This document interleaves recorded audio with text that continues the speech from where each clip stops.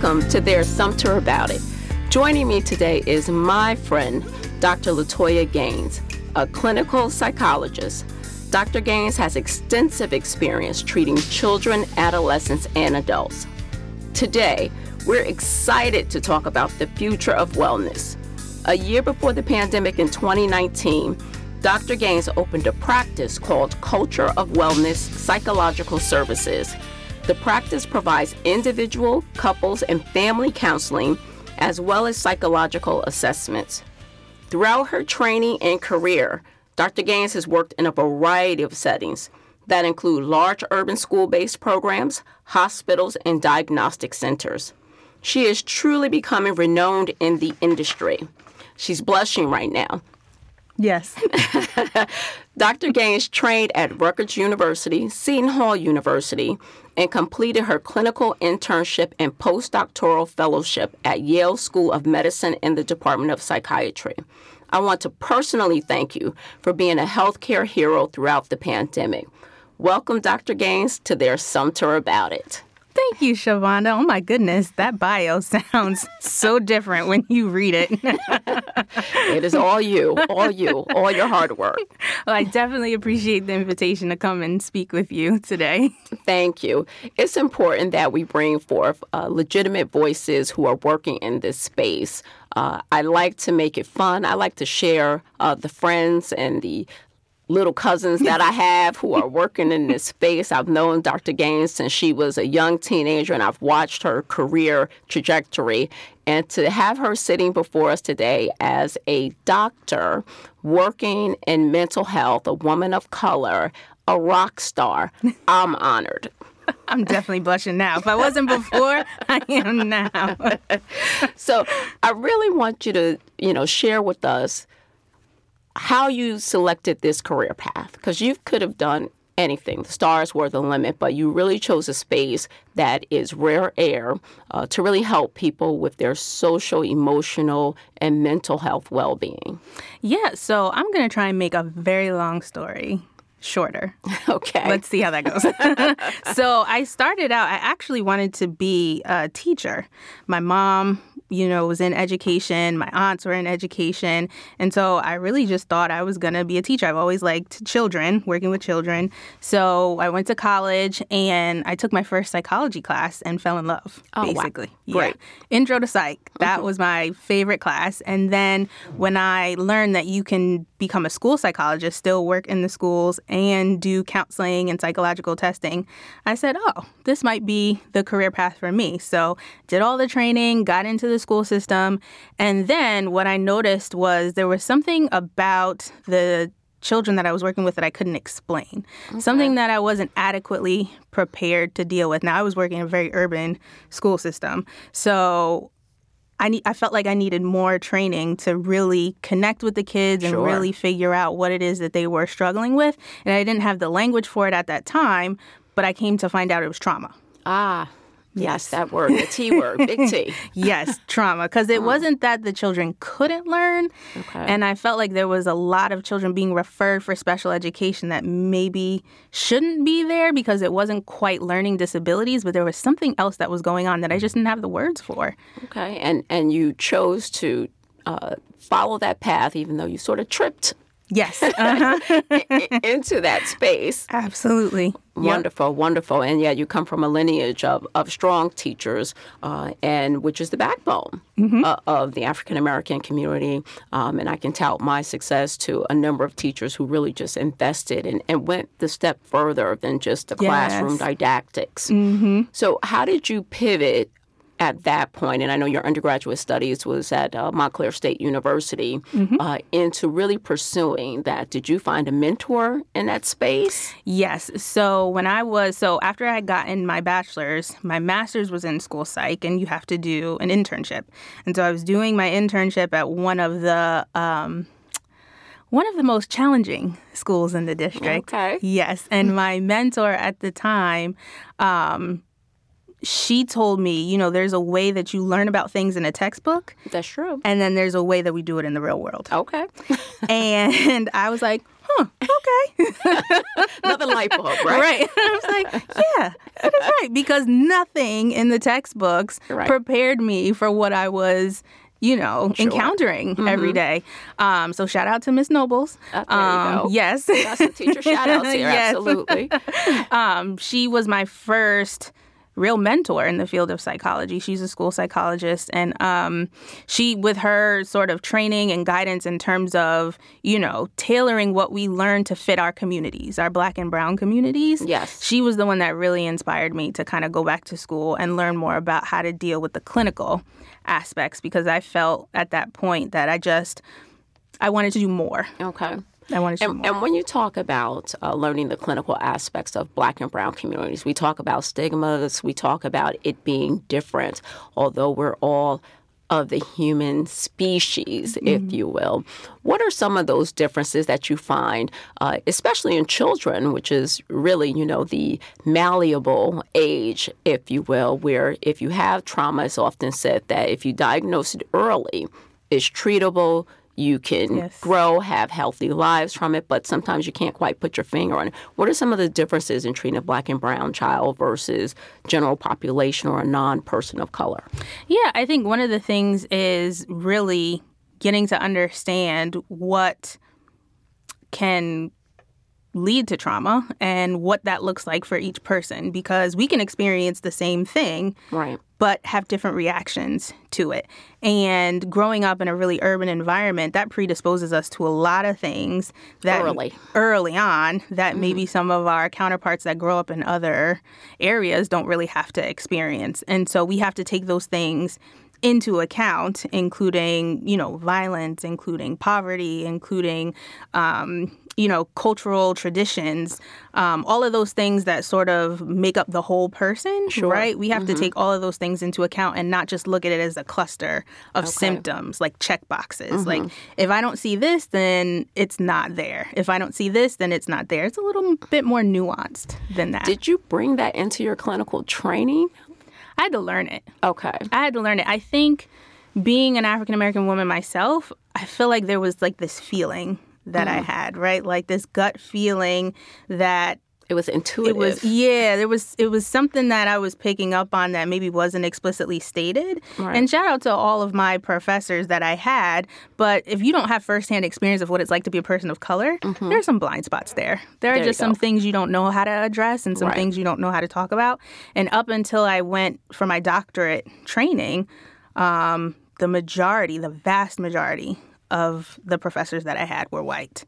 And they did a great job in teaching me, like I said, the textbook. Yes. But then there were things that weren't necessarily included in my training that I felt intuitively needed to be addressed. I just didn't know how to do that in the right way. Okay. And so when I got to Rutgers, I was very fortunate to have Black women psychologists that were on faculty that really took me under their wing and sort of helped me, I think, merge what I was already understanding intuitively plus what I was learning clinically in the classroom to, better address, I feel, the needs of our community.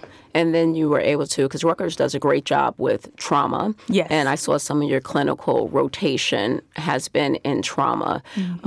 How did you find entering that space? Because you're relatively young. Yes. And you're talking about heavy stuff and trying to get young people as well as adults to open up to you on some sensitive things that we really try to repress. And I say we, as a woman of color, being a part of a larger community, that we're always told to just push forward, right? That was yesterday, move forward into today. How do you just dive right into that space and crack that open? Yeah, well, one of the things that I learned that I use with me, and I probably will use until, I'm finished with this career, is that it's all about the relationship. You can't do anything in a mental health space if a relationship is not present. So, I had to learn that we don't go and just dive into symptoms and how to help and how to fix it and how to educate and how to do. Oh, we can't just put the superwoman cape on and just fix it. That doesn't really work, You have to go in and you have to establish yourself as a person that, you can relate to, right? Like, you have to make this person feel comfortable. You have to, because trauma is very difficult to talk about. Sure. A lot of people don't understand the symptoms of it. A lot of people. So back us up. Give us some symptoms of it. Come on. Come on. Give us some symptoms, Doc. Yes. So if you've experienced a traumatic event, one of the things that you can experience as a result is something called hypervigilance. So meaning like you're constantly on edge, sort of looking around, on guard, trying to prevent danger from happening again. So it's like this constant feeling of, what's about to happen? What's about to happen? Right. So that's one thing. Another thing is you can have flashbacks. You can have nightmares. You can have intrusive thoughts about the incident that's happened. So that makes it difficult to concentrate. That makes it difficult to focus.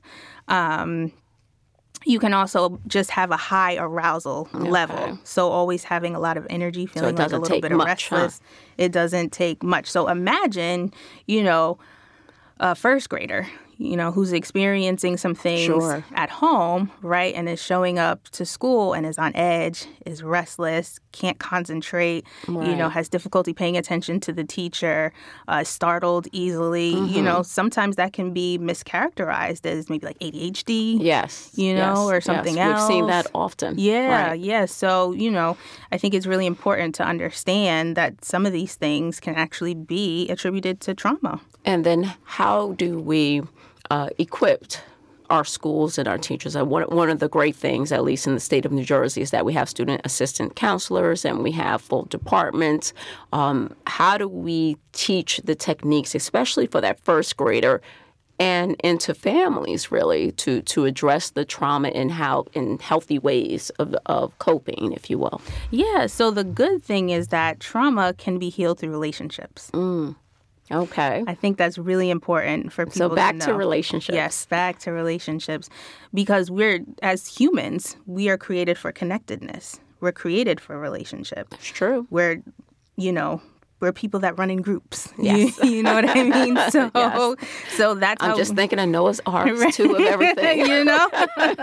Since the beginning of time, right. So I think that's important for everyone to know that, we can heal this through the context of relationships, but it also takes a certain level of education and how to be trauma-informed and trauma-sensitive. So knowing the symptoms, right? And knowing sort of how to make people feel safe if they've been through something really, really difficult. So it's educating teachers about maybe when to engage and when to give space. Okay. And that's a skill. Is that something you find more common today than in the past? Post-pandemic, pre-pandemic, or is it still a work in progress? I think overall as a field, we are coming around to really honoring the impact of trauma and really sort of pushing out information to school systems, to community agencies about trauma and what it could look like and, how we can sort of heal trauma. So I think we're doing a better job now than we were, but I also think we still have a long way to go. So you've been running some virtual series, which have been exciting. I mean, I looked at the flyer and you had all these high-power women of color speaking truth to power in the mental health space. Yes. First, tell us how you came up with that idea, and then tell us about this cluster of dynamic women that you have in your wheelhouse that you're sharing and gifting to the world now. Yes, absolutely. So, July was Minority Mental Health Awareness Month, and I feel that it's important to always promote mental health in our community and make ourselves available. There is a shortage of therapists of color, number one. And number two, where we are, people don't always know how to find us. That's true. And these conversations are difficult. You're the best kept secret. Best kept secret. Why, thank you. But I really wanted to do something to just engage the community and also make ourselves more visible to the community also. And so I went to my pastor, our pastor. Yes. St. Luke Baptist Church. We're giving a shout out in Paterson, New Jersey. I went to our pastor and I said, look, we have to do something. And I didn't even care, what his response was. We're going to do it. It was going to happen yes, anyway. It was going to happen by any means necessary. Woman on a mission. Yes. And so, through discussion, we kind of talked about what topics would probably be the most relevant coming off of the pandemic, coming off of racial tension in this country, and sort of what kinds of things that we can dialogue. And some of those topics were? And some of those topics were how to cope with grief, how to parent during stressful times, and also how to take care of yourself as a caregiver. Yes, that's a big one. As I take care of my 80-year-old mother, I needed you back when I was a parent to teens, but they're adults now, so they survived and Wonderful I survived. Adults. Wonderful adults. Thank you. But yeah, so we did these weekly series where I sort of dialogued with the therapists that I invited to join me, all really good friends of mine that I respect and that are out there also doing great work. Did you train with each other? You know what?